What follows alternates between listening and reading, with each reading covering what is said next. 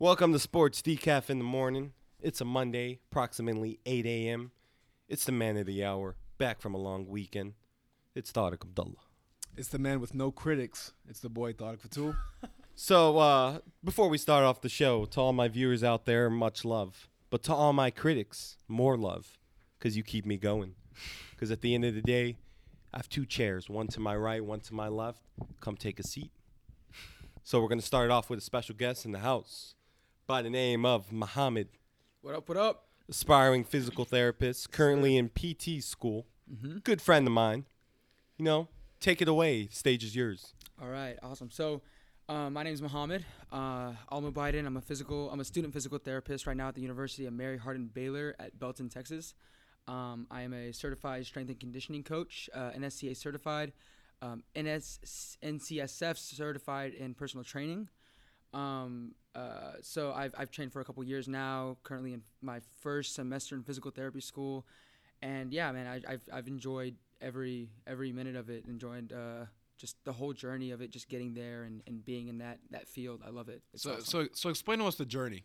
So what made you want to go? What made you want to go into PT school? Explain the journey to us. So it's a good story actually. So my dad was working at a gas station when I was younger. And he was basically long story short, he was robbed at point blank, and so sawed-off shotgun to the leg, about in the quad area to the left side. A doctor tells him that he probably won't ever be able to walk again normally. If it were to get infected, yada yada yada, all the specifics. So fast forward, he meets his physical therapist. Again, the doctor's telling him that he might not be able to walk as well as he should. He might not be able to go back to work, all these things that would take a big toll on my family, right? Because, my mom was unable to work. She had to take care of me and my sister. Yeah. My dad was already working 3 jobs, and those 3 jobs were barely providing for us at that moment in time. But so while we're here, at that point in time, I just going through what my dad was thinking about, just like, man, I can't provide for my family. I can't do this. I can't do that. All because of some asshole that shot me, right? Yeah. So, physical therapist takes over, gets him up and gets him walking. Now it's almost you wouldn't even be able to tell that he's been shot. You'd have to look. That's incredible. See this. No, it's an amazing, it's an awesome story. Yeah. So he tells me this just before I'm about to get into college. So I graduate high school and I'm thinking, what do I want to do? I had full intentions of going into college as a pharmacist or pre-pharmacy. Some in that field. Yeah, something in that field. Right, exactly. So when he tells me this story, I'm just thinking, wow, this is awesome. I can combine my passion of lifting and working out, and then taking that passion and providing others with the same help that my dad was provided with. I mean, had my dad had that physical therapist not taking care of my dad the way he did, I probably wouldn't be here, right? Not in terms of death or anything. Yeah, but you right? in terms of in terms of PT school, where I'm at in my life right now. He provides for the family. Shout out to OG. Shout out to OG. Shout out to Pops. Of course. Shout out to Pops. Well, let's get right to the point. Yeah. Let's cut to the chase. So we know that you're a certified trainer, and I'm well aware that you're into sports as well. So right. Let's go right into it right now. Yeah. So what causes more injuries, physical or improper mechanics?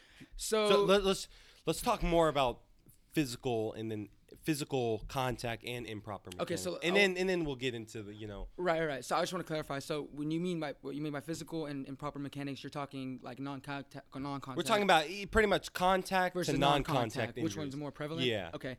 So, I'm not really qualified to really answer that, but from what I know, and that's gonna be the answer to almost everything I say in here. So just future reference. So it's gonna be, I'm not qualified, but I'll give you the best answer that I can.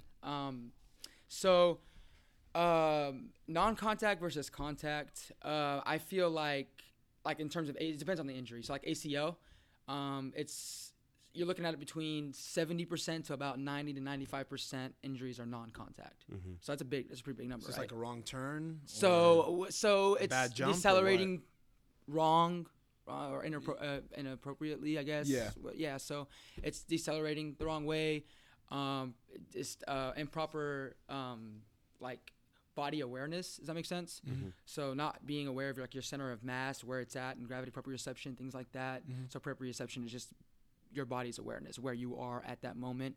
Like you can close your eyes, and it's kind of like closing your eyes and knowing that you're in your room and you know your way around your room. So you close your eyes and you go straight to the door and you know how to get there and you don't touch anything. It's like that. Yeah. That's proprioception, right? Yeah. So just to kind of clarify that for people, but yeah. So I would lean more on the side of non-contact, depending on the injury. But then also you got things like contact. So like let's say like a bone fracture, so ACL versus a bone fracture. ACL is non-contact mostly. A bone fracture is probably going to be contact, right? Mhm. So you run into somebody, it's going to take a hard collision for you to fracture that bone. Yeah. Makes sense? Yeah. So that's just kind of like my take on that. Okay. So we've seen throughout the sports, world that, injuries are, on the rise. Right. We've had guys like, Jimmy Garoppolo, Derrick Rose, Mhm. I mean, Jabari Parker. We've had all kinds of injuries. Right. And, all these three guys that I'm referring to, I mean, these have been non-contact, ACL tears. Yeah. I mean, it's sad to see, but It really is. You know- Though. It really is. It really is, especially on the part of the trainer, oh yeah, the trainers and who they. I mean, you think that at that level you'd have the trainers to. you can't. I read an article this morning. Yeah. So I was looking on, why injuries are, occurring more prevalent as to before. Mhm. So one of the reasons it was really amusing because they said a big reason why is, so the big two reasons why is bending is a big reason, and fight or flight response. Bending. What do you mean by bending? Like as in, it just said bending was a big Okay. like joint bending, things like that. People Okay, are so not okay. bending it the right way. Right. So the big reason why was fight or flight response. Okay. So, and by that is your adrenaline is really high whenever you enter the Right. fight or flight Mhm. response. Right. Right. So I think nowadays we have athletes who can, run 20 miles an hour and, hit at the force of a car. So I think a big reason is so you We've have those adapted. athletes coming at you, your fight or flight response, is not mainly on you. It's mainly on, just how your brain reacts. Mhm. And I think that is what, is a big reason why you see these, improper mechanics, is because your body's not supposed to make these turns or cuts, but it's the way Well- your body reacts. It's not Well, it's like- you for instance. It's like your body doing something it's not supposed to do. It's going So- past its limit. So just to clarify, so the article was saying that the body is withstanding a lot more force now than it used to, and we can't And for- handle that kind of thing. And for instance, like fight or flight response is like your body It's putting you- exceeds another limit. because so it's in that adrenaline I think- state. Yeah, I and think Okay. your body can't necessarily, Yeah. take what you're doing. Like for instance, say there's that theory, if someone's under a car, your fight or flight response will give you enough power to lift that car. Yeah. I mean, Okay. can you do that on a regular day? Oh, no. No, we can't. But Wish. it's that adrenaline rush, So I mean, Well, that and really it's that really also blew my it's mind. also to a fact that we got to call it for what it is. Athletes nowadays, they're more advanced than they were back Mhm. then. They're much Absolutely. more athletic than they were back Absolutely. then. Oh, I agreed. mean, generation by generation, athletes have just been improving physically, mentally, anyway. Athletes have been improving in every aspect. right. So that's why you see those nasty injuries. You see those Gordon Hayward injuries. You see bad injuries because their bodies shouldn't be. You shouldn't see a 7-footer running up and down the court at a super fast pace. No. You really shouldn't see that. No, But yeah. it's just the way how how we've yeah. adapted. How we adapted to society and how athletes. That's have what I was trying to get at improved. too. Is that we've adapted to that. It's not like Mhm. we just all of a sudden became monsters on the field. Yeah. And the sport is still the same thing it is. The sport's changed with the adaptations that the human body has made in those things. Like people are like, there's freak athletes on the field now. Insane. They're doing crazy things that we've never seen before.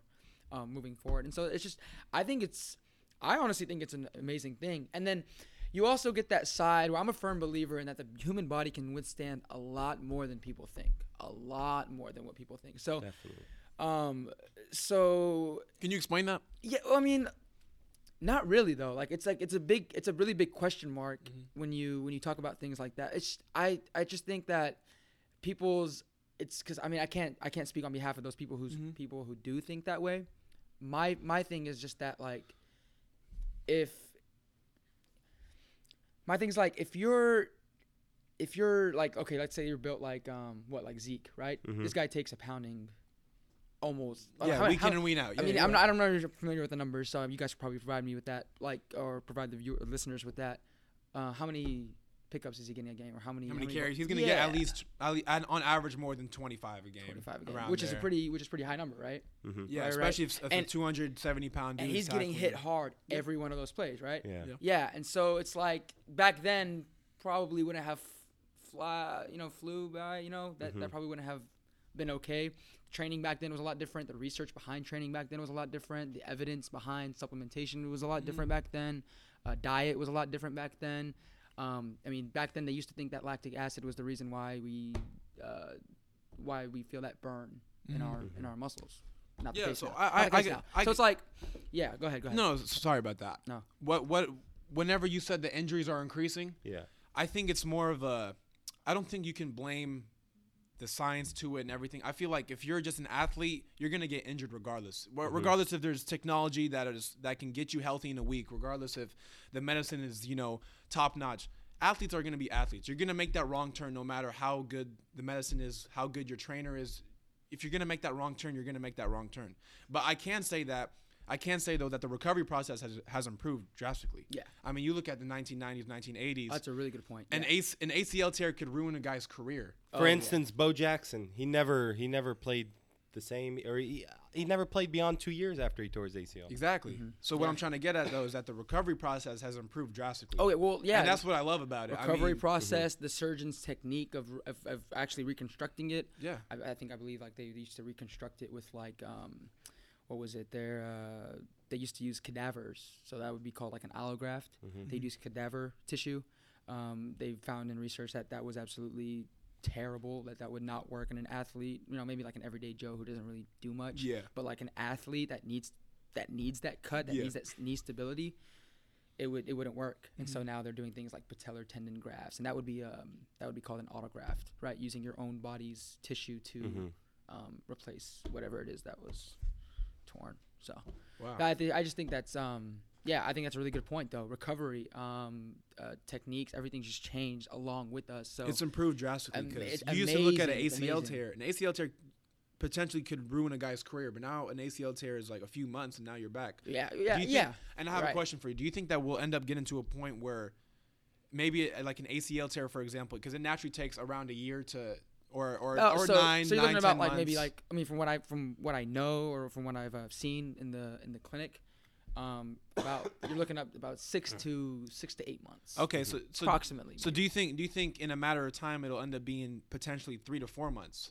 I can't speak on behalf of the future like that. I mean, I could see it. I mean, I wouldn't be surprised. But I think the way that technology is improving, the way that the medicine's improving, I think it potentially could. I think it could too. I mean, I've seen crazy things out. I personally, there's a chip out there now that you can put in your spine that can make you walk again. They're working on things like that. I personally, I don't know about the ACL, but I mean, it's a ligament, and the thing about the human body is you got to let it heal on its own pace. Right. So, I mean, you speeding up the process, I don't think that'd be scientifically good. Well, if they found a way, I think what he's saying is like if you find a way to efficiently speed up that process. Like if it works, then it works. You know what I'm saying? Because like, they efficiently found a way in the 90s. I mean, they improved from the 90s to early 2000s. It's improved drastically. They found it just.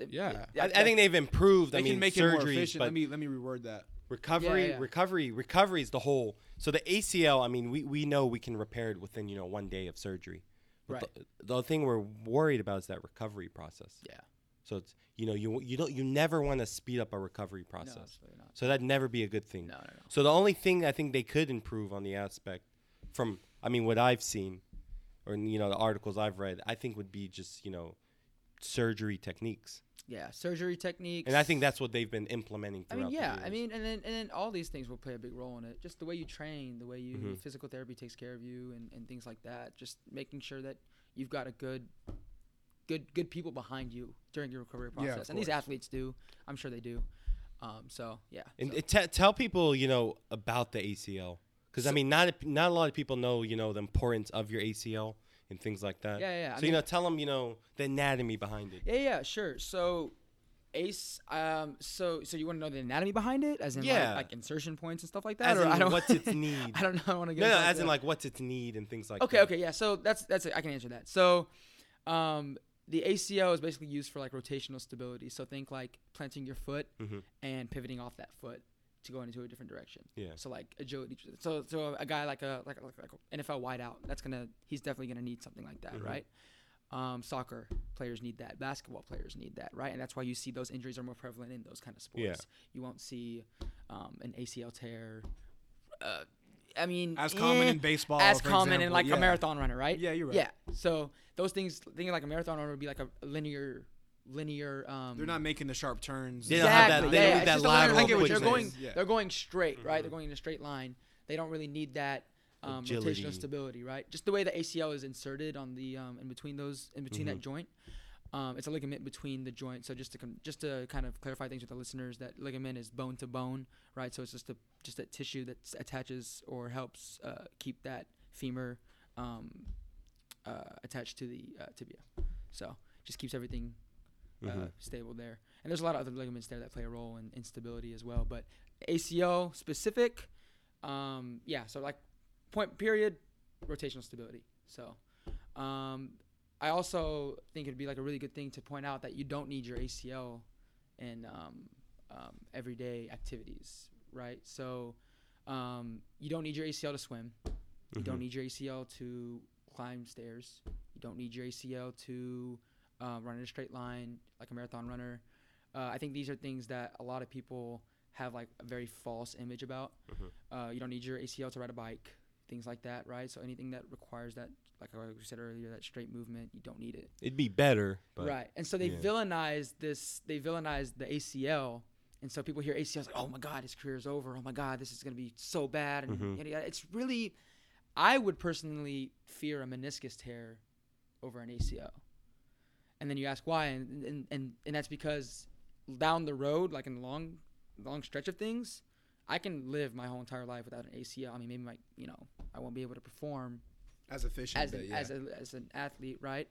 But as well as an athlete, but I can still do everyday activities. Whereas if you partially tear or you tear a meniscus, the compressive force is through that joint. So as in like I take a step, there's a lot more force going through my knee now. That could lead to a knee replacement in the future, osteoarthritis and stuff like that. So I think people don't really get that gist. I mean, you hear like an injury, you see an injury report on ESPN, and it just gives you like this small thing, and nobody knows what the hell they're talking about, right? I'm saying ESPN. I'm talking about like people who read it. They're like, okay, I don't know what this means, right? And so, I mean, it's just one of those things. I could see that. Makes sense. So, back to what you said about how you don't need the ACL. I mean, I think a good point would be Hines Ward. Yeah. That's a great example, actually. So I think let the viewers know, a little bit of how, Yeah. So more of the story. Yeah. Hines Ward didn't. I think what was it? His left knee. His left knee didn't have an ACL. And in his case, it was like I think he just had so much musculature around that knee to compensate for that. So that's what helped him. I mean, I'm sure that that it didn't. For that reason, he wasn't able to cut as well as he was. But I mean, the guy was a Super Bowl MVP, I think. So that Super Bowl 41, 40, something like 40, that. 41, something like that. But no, yeah. So he had the surrounding musculature around to kind of provide that stability, and I think he didn't have his ACL, he didn't have his ACL before actually. He didn't have his ACL getting drafted. Oh wow. Yeah. So So I think two teams passed up on him, and I think his story is pretty cool. Like he, I mean, he's arguably. I don't know if I think he made it to the Hall of Fame. Oh, I'm not sure. I mean, that I don't know. If not, I haven't really been paying attention to the Hall of Fame, but right. He's definitely a Hall of Fame athlete. Yeah. So Super Bowl champion. So people get this false idea like no, you can't do anything without your ACL. Oh no, you can't be an athlete without your ACL. You can't do this. The body can do amazing things. I mean, sure, it's gonna take away other pieces to compensate for that. I mean, like the muscle's gonna have to work a lot harder to provide stability for that knee now, right? So Yeah, you're right. I just don't think you can play it. It's harder to play at that top level. You won't be yourself. no. Yeah, I'm not saying that Yeah. you're gonna be still amazing. But you I'm can saying live- you can still- live life. You can still perform. Yeah. You can still do. He's gonna have to work a million times harder than somebody Absolutely. who does have their ACL on the off season, right? He's gonna have Mm-hmm. to condition right. He's gonna have to make sure all these things are right. His muscles. He's gonna have to make sure they're recovering the right way because that's his sole source of stability now. Yeah. That he doesn't have an ACL.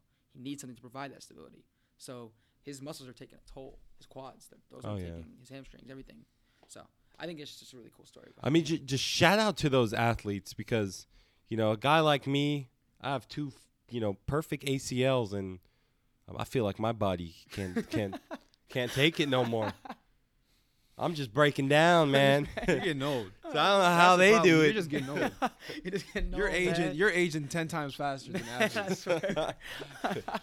Let's talk about something else breaking down. How about the top prospect in the NBA draft?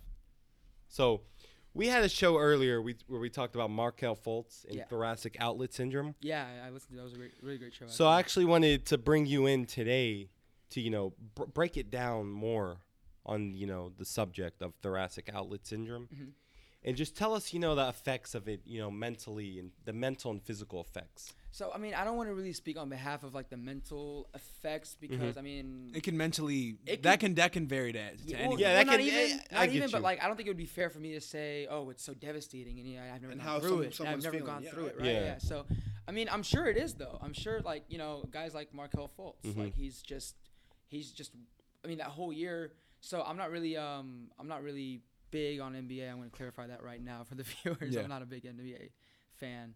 But honestly, since like reading up about Markelle Fultz, I'm getting into it. It's pretty interesting. So Markelle Fultz, about like what was it, like a year ago? They were like freaking out. They didn't know what was wrong with him or something like that. Yeah. I know you guys can.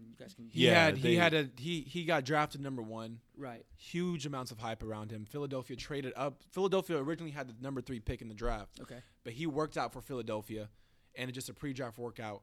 And his pre-draft workout was insane. So they traded up for the number 1 pick. They drafted Markelle Fultz, and then a little before training camp, I believe they found out he had a dislocated shoulder. Okay. He had a dislocated shoulder. He came back, and he still wasn't the same. Okay. Actually, he had a dislocated shoulder while he was playing. Supposedly. Yeah, while he was playing in the NBA. So whenever he would shoot a free throw, whenever he would play, it looked like there was something wrong with the shoulder. Right. So he was out for a while, and then so everyone thought that, hey, this. Whenever he came back, they thought he was all right. Yeah. He comes back, he's still not the same. He's still not the number 1 pick that we thought he was gonna be. Well, then there was some stuff going on with his trainers, and then eventually people thought there was something wrong with him mentally. Well, after a few visits to physical therapists and a bunch of certified specialists, they still didn't diagnose what was wrong with him, except for recently they diagnosed that he has thoracic outlet syndrome.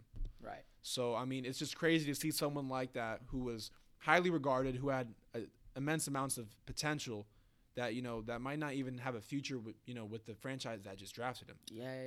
So I was reading up on him, and I was watching videos about him, and like this guy was amazing from what I could tell. Like he's you're not gonna go number 1 if you're not right. Yeah. So that's just, and apparently that was like a super loaded draft, was it not? Who else was in that draft? I don't know. Jason Actually, Tatum, yeah. Donovan Mitchell, Lonzo Ball. That's This goes on. Yeah, that's awesome. So it was a very loaded draft, and him being first is a pretty big deal, right? Yeah. I'm looking at videos and I'm watching these guys talk about like what's going on, and at this point, like, so I'm watching videos from like 11 months ago, and these guys are talking like, this is the weirdest thing in NBA history, single most weirdest thing. We don't know what's wrong with him. This guy has his shot down. He comes into the NBA. He just doesn't know how to shoot anymore. And then you're seeing headlines like, is his shot broken? Is it mentally? Is it all in his head? It's a number of things. Yeah. And so I'm thinking like think about your Markelle Fultz right now, and you're seeing like, not only are you going through all this, but now you're reading these headlines like, and then now you're seeing trade you're rumors. a bust, or you're it's all in your head and you're lying about your injury, or you're just messing up, right? Yeah. That's hard. That's got to be mentally tough. The That's biggest hard. thing, I don't you're wanna- I don't wanna 19 years speak for old. him. Let's keep in mind. Yeah, He's 19 years old. That's a good point. Yeah, he's like a young kid, Yeah. man. Like that would take a my toll. I age. mean, that would take a toll on me. Bro. I'm like 4 years older than him. Or, Exactly. Yeah, I that mean, would take people a don't toll on me. understand, he's still a kid. You're reading these headlines about like, I'm reading these headlines and my heart hurts for this dude. Like, Yeah. damn, like that sucks. So just to clarify, like thoracic outlet syndrome, you pretty much had it down. Like one time you brought it up in your show. I'm not sure. That was a couple of shows ago. That was so. Just basically it's just compression. Depending on which thoracic outlet syndrome, there's two different kinds. There's the I think it's the.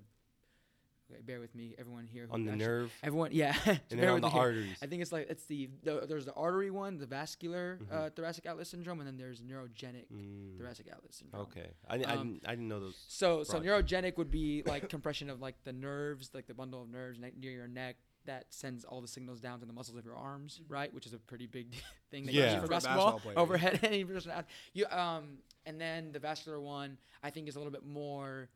That would be a little bit more compromising because when you think about like closing off like a hose, like a water hose, you can't get the blood flow. Sort of like arm. a blood That would clot. probably potentially have more detrimental effects than neurogenic one. The neurogenic one would have, but they're both equally bad. But I think neurogenic is the most common.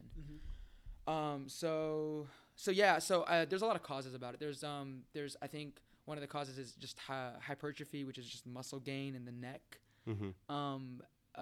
And because the bundle of nerves runs through these two muscles, the scalene muscles, your neck muscles basically. So think like a very narrow like hallway, and then just the nerves are in that hallway, and then just a very like you have the muscles constricting that area. Oh, okay. So that's probably a really bad analogy, but you kind of get where I'm going here. And so it constricts that, and so now the nerves can't send the signals down to the muscles, right? So they can't perform as well as they can. So there's that blocking. There's just that blockage of signal to the muscle, and so that's sort of and I wanted to bring up, there was a thing where you were talking about how the medical staff and how I said that how there was blame to the Philadelphia training staff and how there's blame to and also so I wanted to jump on that because my thing is like I don't think it's fair to say that the medical staff like should be like taken down for that kind of thing. So this kind of diagnosis, apparently from what I know, is that neurogenic thoracic outlet syndrome can't be diagnosed with just one test. There's a word for this. I just don't know what it is. But like testing, you can't diagnose it with just one test. It's got to be like proven. It's a diagnosis of basically like it's like a process of elimination. You have to eliminate. Okay, is it this? No. Is it this? Okay, no. that Is it makes this? more No. sense Is it then. this? No. And then you get down to the point where okay, well, this might be neurogenic thoracic outlet syndrome or whatever. So he starts presenting these symptoms, and so that's what they go with. Yeah. Okay. Yeah. So. I mean, it makes sense because it took a year and a half to diagnose.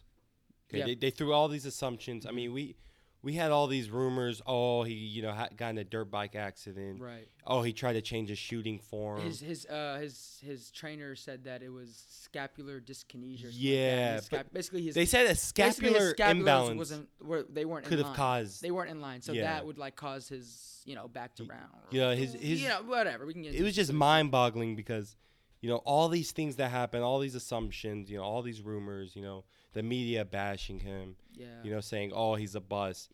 I mean, the guy, it took 10 specialists to diagnose. Yeah. Yeah. So and that's from the history of thoracic outlet syndrome. That's usually what happens. You got to cut him some slack. No, absolutely. No, this is not the medical staff. I don't like they need So I don't know how familiar you are with it, but how treatable is thoracic outlet syndrome? From what I know, it's pretty treatable depending on what's the cause. Like if it's the muscles of the neck, if it's just so like let's say your shoulders are rounded. So any listeners who like just actually like round their shoulders now, you could see that would kind of like lessen or compress that area near your neck, your collarbone, between the collarbone, right? So just having that kind of posture throughout the day, day in and day out, that compresses it, right? So now you add overhead, right? So now I'm here, I'm rounding shoulders. Sorry, I know they can't see me. So I'm rounding my shoulders, that's compressed. Yeah. I raise my hand over my head now, and it's really compressed. Yeah. So that's why you start to see that hesitation with Marco whenever Fultz he when he takes shoots. that shot. That He takes a makes shot, more he can like sense. double pump a little bit. Yeah. He'll wait for that. It's kind of almost like the signal is like trying to get through. Yeah. And then he shoots it and it's off because his momentum's off. Yeah. Oh, okay, that makes sense. So it's a really strange thing. But there's people can do back. So I'm not really qualified to answer what I mean, they can you- do. But from what I you have know, good I mean, I'm reasoning. sure that you can like strengthen your back muscles to kind of retract your shoulder blades back, get you back in that proper posture position, just to make sure that maybe okay, if this is the cause and we get him back to this good posture, this can eliminate that feeling. But if he's still having that compression, they have to go in and just really look at the imaging and see what's really what's going on. They don't. Some people, I think there was a famous MLB player. What was it? That played for the Mets. I don't know his name, the pitcher, but he had thoracic outlet I syndrome. think Matt Harvey. That's it. That's Yeah. it. That's his name. He had a cervical. He had an extra cervical rib, Mm-hmm. right? And so that compresses that area a lot. So it could be as simple as just going in and removing that rib, and then you're done, right? Yeah. So, but It's a simple thing that can have a very dramatic effect. Oh yeah, absolutely. So I think it's just a matter of, can you diagnose it? Because a Absolutely. lot of doctors really have trouble. Yeah, for Because sure. they like to they like to weed out things before they make an initial Yeah, diagnosis. exactly. And I mean, it's just so for a good example, I wanted to look at. I mean, I referred to you before you came on the show. I said take a look at Landry Fields. For instance, the guy was later on unfortunately he didn't get diagnosed early on in his career. Mm-hmm. Later on, they got to figure out he had thoracic outlet syndrome, and beforehand they said his career was over. Yeah, That's so you did a little bit of research on that. Yeah. I think watched it's I very actually just watched like some of his, not really research. I kind of watched his shot like with him having that. Yeah. It was. I just think it's like so. I just think it's so interesting. So it's like almost. So the way he explained it in an interview was that he goes up to shoot the ball, and his fifth and fourth finger kind of like curl in just before he's about to shoot, and so it's almost like his arm is trying to grip the ball really tight before he shoots. It just throws everything off. So that's just really interesting to me. And he was talking about how he associates pain with something wrong with his body. Mm-hmm. So when he had this problem that was going on, he's thinking, okay, is this mental? Because I don't feel any pain. Something's wrong with it me. doesn't hurt you. So he's going on with these whatever is going on, and it could be damaging his nerve even more as time progresses. He doesn't even know it because he's associating pain with that, and so he's assuming that an injury is it's pain. Like pain is gonna be related with it. Yeah, pain is related with injuries, which is not really it's the not case. the in that case. matter. No, absolutely not. And he goes to his trainers like really late. Apparently, from what I know, he talks to them about it, and they do the same thing, right? Process of elimination. They apparently, what was it? They ended up finding not. They ended up That they finding didn't? out. I mean, after the dude got called that your Right. career is done. Yeah, it's horrible. And the frustrating part about this is there was a doctor that said he specializes in thoracic outlet syndrome. Oh, He said I in didn't his know that. whole career, he has never ever seen an NBA player diagnosed with thoracic outlet syndrome. He And- said he's seen it in the MLB where you're using a Yeah, lot it's of very common in overhand baseball. movement. Yeah. But he said in basketball there's not enough you're not using as much physical strength when you're using that overhand. He said so I wouldn't even think an NBA player should get it. Right. But so it's crazy And now. so I that mean, kinda we have shut 2 in the everyone- last 8 years. Yeah. So I mean that a lot of it has It's to do. very rare. Don't get me Yeah, wrong. it's rare, So definitely. So thoracic outlet syndrome, just to clarify, this is a rare thing to have. Especially in basketball. Yeah. So We've had 2 guys initially diagnosed. you get that it's rare. Add in the fact that it's hard to diagnose. That's just and then it's just like it's one of those things like, what the hell is wrong with me? yeah. Yeah. I don't have no pain, like you said, See, and then that starts to just- break down that dude mentally. And Landry Fields talking about like I'm a pretty mental guy already. So Yeah. I had this injury and I'm thinking like I don't know what the hell's going on. Like I can't shoot right. I don't know. Is it me? Is it my body? Am I doing something wrong here? And it's And just on and top then of it that, led it's the to his- it media. led to his end. Like that sucks. That sucks. It's tough to see. But I'm happy to see that Markelle Fultz was diagnosed and that they're working on relieving that compression wherever that may be. There's Oh yeah. so- Before something serious could happen because to the guy. that's amazing talent, and I'd hate to see that get Yeah. wasted. That's like he's I'm he's an more amazing athlete. I'm more worried about his mental health. right. I mean, at this point, I mean, I'm glad you're you on a guys big asked that. That's a stage. good thing. A lot of people like forget that. People forget the mental aspect of training and I'm talking about as little as just going to the gym. The mental aspect of everything that you do, fitness related, athletic related, anything like it takes a huge toll. It's a bigger piece of the puzzle than people think it is. It's their life. I mean, Yeah. they've trained their whole life for it. It's become their job. It's their You future could be for some off guys. mentally just and it will set you back. You could be the most amazing, talented, strongest athlete on the field, and a bad mental day, and you're out. Like, you're not doing as well. It sucks. Yeah. You got to be mentally and physically prepared. Yeah, absolutely. For whatever you do. Absolutely. So I mean, just for those mental health awareness, people should really take into big account. I mean, we have a guy like Josh Gordon, who I mean he has all the physical attributes to be a top receiver in the league. Right. I mean, his mental health is just, I don't know. The guy needs serious help. I think at the point he shouldn't focus on football. Yeah, I heard. Worry you about talking himself. That last show. That was, yeah. And there's a lot more. There's more important things in this life than just sports. Right. I mean, guys have a life after. So just shout out to these guys and their comebacks and things like that. Absolutely.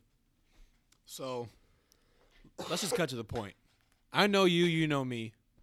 We're both huge Dak Prescott supporters. That's right. I got a question for you. Let's just throw it out here right now. How good Andrew Luck is in the playoffs. Won Anyways. 9 of his last 10. My God.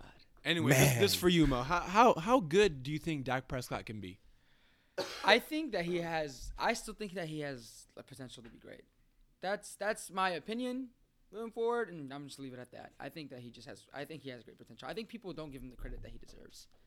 He makes great athletic plays. He makes really good plays. Plays, just it's That usually that yeah. Okay, so the way that I think of it though, and the way I don't understand how my partner here doesn't understand it, is that if we always talk about someone's potential, Right. how good someone can be in the future, Right. someone's mistakes, how he can improve it. Well, let's look at Dak Prescott's mistakes.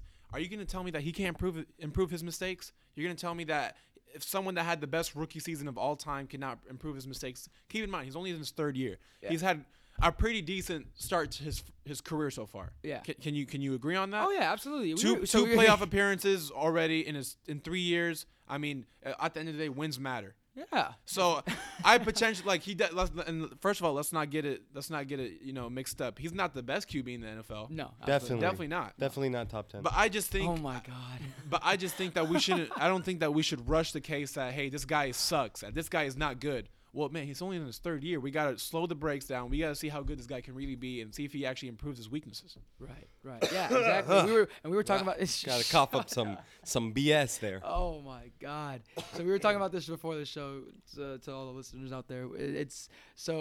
I was telling these guys that my biggest thing about Dak Prescott is that I just feel like he has like a one-track mind in the sense that like he sees one direction. He has like this target, and if he doesn't get that target, he's just gonna like toss the ball over, or he doesn't have like a set. Yeah. He can't scan the field as well as he should. Yeah. To be. And I can agree with. So that's my only problem with him. But I was telling Todd here. That's that, a like, fixable that's a fixable problem. That's something that you can fix. And then you've got this guy over here, Look. Mr. Not He top just 10. he just goes out on a limb and says that he just cannot throw. He just can't throw. But if you look at the statistics, you look at his completion percentage, you look at how clutch he is in the fourth quarter whenever there's 5 minutes left and he has to make that game-winning drive. Yeah. He shows that he can, provide Look. the instincts to be a good QB. Check this out. This is common logic, okay? A turtle can understand this, okay? A quarterback lacks the ability to throw, okay? It's like a boxer lacking the ability to punch. You can't punch, you can't be a great boxer. You can't throw, you can't be a good quarterback. For instance, you can't catch, you can't be a good wide receiver. I mean, I can go on all day about this. Okay. I mean, the thing the to your guy, logic, though, the is that guy you say that he can cannot throw. The guy cannot throw a football. He How doesn't is know. What logic to that is like? Can you? I mean, you can throw a 5-yard pass and your receiver runs 50. So if he has Congratulations. 455 yards in a game, you Okay. can't say So the you man can can't tell throw. prior And to that, he didn't have a 300-yard throwing game within I think 24 games. Was he if winning I'm not games? mistaken. But was he winning games? That's the question. That's all that matters in the NFL. Was he I winning mean, games? if you're happy with 9-6, I mean, applauds to you, man. I mean, that's not just on him Yeah, though. I mean, What about you the missed the coaching staff? playoffs the You're not gonna the year put anybody on before. coaching staff at all? That's- Hey, he's mediocre. That's the thing about Look, him. He jumps look, to conclusions. He jumps to Dak. Look, Max Kellerman. Why don't we jump to this conclusion whenever Dak has a new coaching system, a new system around him, new coaching staff, a better offensive coordinator? Why can't we just? Look. Why can't we be patient, wait for this coaching staff to leave? Why do we have to jump? Why do we have to jump on the train and say, "Hey, Dak Prescott is garbage. Let's get him out of here"? Well, I mean, you can't just say that because it's so easy. Because That's whenever Tony Romo was in his ear, his rookie year, how great of a rookie year did he have? An amazing rookie year. Amazing rookie So can year. we just slow Tony the brakes? Romo? That's why he got the job. Yes. Tony Yeah. Romo didn't play his first 2 years. No, That's what I'm his- saying. his Tony Romo was in rookie- his ear. He's talking about like the Oh, the like first Dak time he Prescott for. Oh, Yeah. Dak okay. Prescott started his rookie year. Tony Romo was on the sideline giving him advice. Yeah, but you got to take into account guys weren't doing film study, things like that, and the guy lost second round of the playoffs with a 13-3 record. I mean, I will give it to Aaron Rodgers. You know, A 13-3 record as a rookie is good. I don't understand why that's so That- bad. but to bro, me. we had a phenomenal team. We had No, the no, no, best no, no, O line in the because- league. because We had I Zeke, know who you- led the NFL in rushing. Mo, I know you personally, and I we know had I Dez know Bryant. I know how everyone projected the Cowboys to be. They projected the Cowboys to not even make the playoffs. Oh that year. no, yeah. I mean, honestly, I'm Keep in gonna mind, be we real. were 4-12 Yeah. that the year before with the backup QB that was playing backup the whole year. Whenever Tony Romo came in, we knew we were going to be good. He got injured again. Everyone thought, okay, Cowboys are not making the playoffs again. Dak Prescott had an amazing preseason. Mm-hmm. He came into the season, had an amazing season. I mean, there's no excuse to it. I mean, like I said, if y'all are satisfied with mediocrity, you do your thing, man. I don't understand how that's mediocre. Mediocre though. Having the best rookie season of all time. That's not mediocre. That's not I don't know. mediocre. My thing is, hold For on, hold good, on, like hold on. I always bring up, Hold Mark on. Sanchez. Hold on. Guy Hold took on. the Jets to the One AFC second before we get to Mark Championship. Sanchez. Why is it that you're putting the blame on just Dak though? My thing is like, why can't No, I we- think we have an issue coaching, but the thing is, I've seen we Dak's absolutely have. an issue Dak's coaching. game. Dak is by far what I've seen one of the worst pocket pass quarterbacks in the pocket in the NFL. So, but that automatically makes him the guy worst. hasn't fixed that within that makes, 3 years. So that means No. he's like the. But I haven't seen improvement. That's the whole issue. I haven't seen improvement in his passing game. I haven't seen improvement Because in you his can't pocket because you're presence. only taking in No, because I you're only think- taking into I haven't account seen what any he's improvement. what he's we can doing. testify that there's been improvements within his passing. Because if you look at last year, especially when he didn't have Ezekiel Elliott, he had a tough year. He had a down year. Look at this year; he's improved heavily, and that's a lot of credit to Zeke. But I mean, he's still improved as a passer. Completion rates off the roof. Absolutely. Touchdown to interception ratio is pretty decent. Yeah. So I mean, you I can't mean, just he say. has his highest interceptions thrown for his I mean, career the this ratio. season. I'm not talking about the highest interceptions. I'm talking about the ratio is pretty decent. I think his ratio is His the worst. completion. I'm It's his gonna- worst touchdown I'm gonna- interception I'm gonna, ratio I'm gonna of go, his career. I'm gonna. I mean, he hasn't but how many improved. drop balls have Hold there on. been within receivers though? I mean, we're talking about touchdown interception ratio, not drop balls. But I mean, how many? You said it's receivers- his best. You said it's a decent ratio, but it's the worst of his career. But how many receivers drop balls and then it becomes an interception? Same thing with last year. But a drop ball has nothing to do with interception. If a receiver catches a ball and then the ball slips That out has of nothing his to do with hand, his touchdown interception ratio. and then it turns So into that's an on the interception. receiver, not on the quarterback. No, but it'll So now it'll the still count as an receivers, interception. the receivers That's throw common interceptions. sense. No, but he's saying that still gets. I counted understand, as but his whole argument was his touchdown interception ratio is decent, but it's the worst of his career. well, I'm not talking about career wise. I'm saying in the NFL, it's a decent touchdown But interception ratio. but you said this season. That's what I'm saying. It's okay. If you can play the stubborn game all you want. But I mean, I'm just confused. I mean, you. no, actually, it's Hold not. on. He has 18 touchdowns and 8 interceptions. Last year, he had 22 touchdowns and 13 interceptions. Okay. His QBR is higher than last year's. So if you're gonna throw out stats like that, then you got to have something to back it up. No. Hey. I mean, I'm just Hey. saying, you're just going on a limb. Hold on. But Wait, then hold on. again, Let me go on. then let me go again, on the line. you made the argument Wait, that he it's has- the receiver's reasoning. He throws has interceptions. more yards than last year. Uh huh. He has a higher QBR rating than last year, less interceptions than last year, and a higher completion percentage than last year. This is the highest completion percentage of his career, the second highest, yards in his career, and the second highest QBR rating of his career. So you can't just say that. What you gotta say to that, Dodig? What you gotta say to that? I mean, he's ranked in the top 20, not even top 20 in passing yards, That's not what I was trying to get at, though. I said he has a decent touchdown interception. or not ratio. passing yards. I think it was something. I can't remember the stat. You're but rating him completely on just passing yards, though. There are many more attributes to a QB than just how many yards. I'm not he taking- throws Can we look at how good Dak Prescott has been whenever I'm we not. got Amari I'm not. Cooper? Look. My problem with Dak Because Prescott. how bad was our receiving core before we got Amari Cooper? Very. It was pretty bad. I mean, we didn't have all good receivers. I'd say mediocre. We didn't have. We didn't We didn't have trash receivers, Our- but we didn't have good receivers. Yeah. we didn't have a number Yeah, one. for- Compared to No, other NFL no, I don't even think we have a top 10 receiving core. Yeah, but for the most part, these NFL teams all have a star receiver. But I mean, If you he look has- at, like, he our still has team was weapons. lacking a star receiver. Look, We my had, issue is Dak has the physical abilities to be a good quarterback. I mean, he doesn't get injured. He shows that though. He can runs run the ball football. really well, and he takes hits really He can well, run the and football. Yeah. Okay.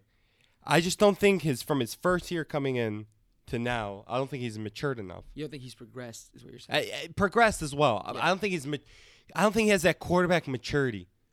I think he has the maturity. I think he has the maturity in a way.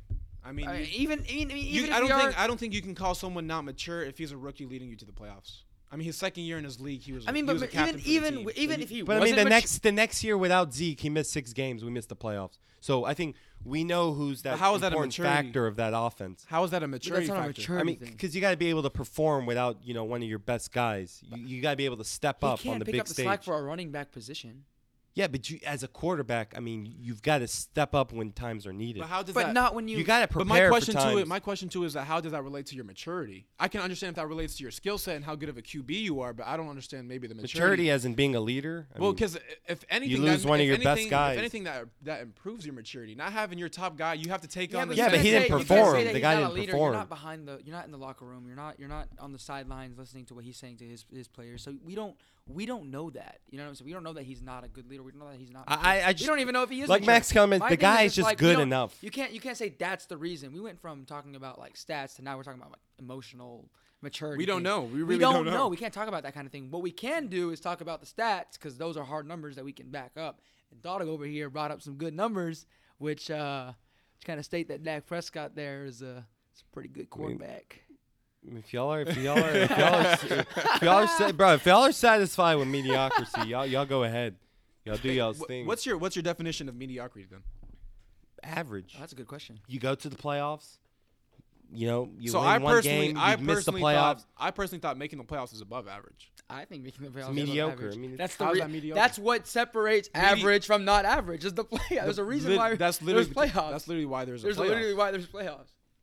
I mean, you can make the. I mean, he made the playoffs, missed the playoffs. I mean, you can say that the NFC he East. missed Is the playoffs you can say the with a NFC top East three this running year. back in You the can say the NFC East this year is not really a strong division. So maybe you could argue that. I mean, you can't I'll, keep. I'll side with you. You on can't that. keep using up. NFC East is not You a strong can't division keep this using year. up. Oh, he missed 6 games without Zeke. I mean, That was a big reason. if he's as good as a quarterback as you say, You know, my thing he is should that be able to perform. he's okay. So I mean, like, the stats Alfred that Morris Dog brought came up- last year. He stepped up at running back. Right. but he's not. I mean, no Zeke. Dak had a slump those 6 games. Well, I mean, couldn't throw because the football. you have to see how the running game affects his passing game, though. Because now the play But action's not going to be as a good efficient. quarterback, you shouldn't Zeke- rely on the running game for your passing game. But if you look at the Cowboy system, then to an extent, you really can look at the running game to. I mean, if you're gonna keep using those, I mean, No, my thing is like things, okay. look at this, Here's look at that. here's my problem. I mean, you can't look at 8 things to compare a guy to be good. Right. Andrew Luck didn't have an O-line. Right. He didn't have a running back. Okay. He still doesn't have a running back. He just now got a defense going. I mean, he's won 9 of his last 10 games. The guy's done it without pieces. My I mean, thing is like, but no one's- you're didn't even have a saying- good head My thing is coach. like, you're He complete- didn't have a can good I- head coach. Can I just give you one Chuck more point and I'll Pagano? let you go? Yeah, go for it. But the thing is, what I'm trying to say, I'm not comparing Dak Prescott and Andrew Luck. I know for a fact But- Andrew Luck is miles ahead of Dak Prescott. I'm saying I agree with you. You're saying the guy is a great, like a good quarterback. I think he's above average. But you keep saying And I tell oh, you he with didn't a- have Zeke 6 games. He has a bad coaching. He doesn't have a wide receiver core. But So- you oh, agree- his But O-line you're is putting it doing all on bad. Dak though. That's more likely to I'm put putting it it on Dak, not on the terms of the Cowboys, winning. I'm putting it on terms of he's good enough. He's not a good quarterback. He's just you put him with a good system, he'll do good. I But if think he he's above doesn't average have personally. pieces, Dak can't perform. No. I think we got to solve the role. But you had a point that you were gonna say, and I really interrupted you. Oh So no, you go, you're you go good. ahead. I was gonna say that you're taking this one thing in passing yards and numbers. People would just jump straight to that. I feel like just numbers, like the he's not throwing more than 200 yards. Okay, he's not throwing more than 200 yards, but his completion rating is amazing, right? Yeah. What was the number on that? It's pushing 70%. Okay, that's good. Yeah. So there's that. There's the what was it? The amount of touchdowns that he's made this year is he's on track to beating his record, isn't it? Well, his record's 23. He has one more game left, so I doubt he's gonna hit 5 touchdowns next game. But I mean, he's about to approach 20. He's pretty close. 20 touchdowns and 8 interceptions. Right, okay, he's pretty basically. close. But, yeah. So he's got all these other attributes this, and plus, what was it? His run game this year is really good. What was his rushing yards? Do you have those numbers? I actually do not have those numbers. Right I'm now, sure but that I mean, I'm sure we, that he's but we killed. know just from I'm sure that watching he's the killed it games. this. Right, I'm sure that he's killed he it can this year. definitely run the football. Okay, but see, that's what I'm saying is that a QB is supposed to run the football. You can't just say that. Oh well, he can't throw for this many yards, so now okay, that's it. We're throwing him out. He's not a top 10 anymore. He's not a good quarterback anymore. My whole thing is he's just good enough. If you want to say that he's not a top 10, then that's fine. That's your opinion. But you can't say that he's a bad quarterback. You know what I'm saying? So you can't say that he just can't throw because what? Because he can't throw 200. What I'm saying is past that 200 yards Dak a game? Prescott, He can I don't think throw. he can take Maybe this he can't team to a throw Super Bowl. far, but he can throw accurately. What's a quarterback supposed to do? So I got Throw a question. I accurately. got a question for Thodic. So do you think Dak Prescott is ever going to improve? That he can ever become a good QB? Because I mean, if you look at someone that's 23 years old in And his be third honest, season, and 25. Please, 25. Sorry, 25 years old in his third season. You tell me there's no room for improvement. You tell me he cannot improve? please be I'm not honest. saying he can improve. I'm saying it's been 3 years You're not and he saying he hasn't. can't He improve? can't. Yeah, I'm not Okay. saying he can, but it's been 3 years. I haven't seen his pocket presence improve. I haven't seen what he's able to do with the defense shutting down Ezekiel Elliott. I mean, I haven't seen that. I haven't seen him improve his pass game. I mean, these Amari So Cooper what? games. So a better question would be then, what would it take for you to say, okay, this guy is? I mean, I don't know. I mean, I haven't seen improvement in his. I'm saying I haven't what seen would it- improvement in his I'm weaknesses. saying, what is the improvement last that you're? 3 What is years. it? What is it that you're expecting to I'm say expecting to him- finally come on this show and say, Dak Prescott is an above average quarterback? I think the main thing he's got to improve his pocket presence. So if I he mean, improves his pocket presence and his quarterback IQ. He seems to focus on one direction at times. yeah. To where there's always wide receivers open on the other side. I mean, I think his quarterback IQ is way too low, and I feel like his pocket presence, he stays in the pocket too long, and doesn't step out of the pocket, which is a big reason why he gets sacked so much. Right. So if he can't improve that within the next 2 years, I mean, I don't know, he's in trouble.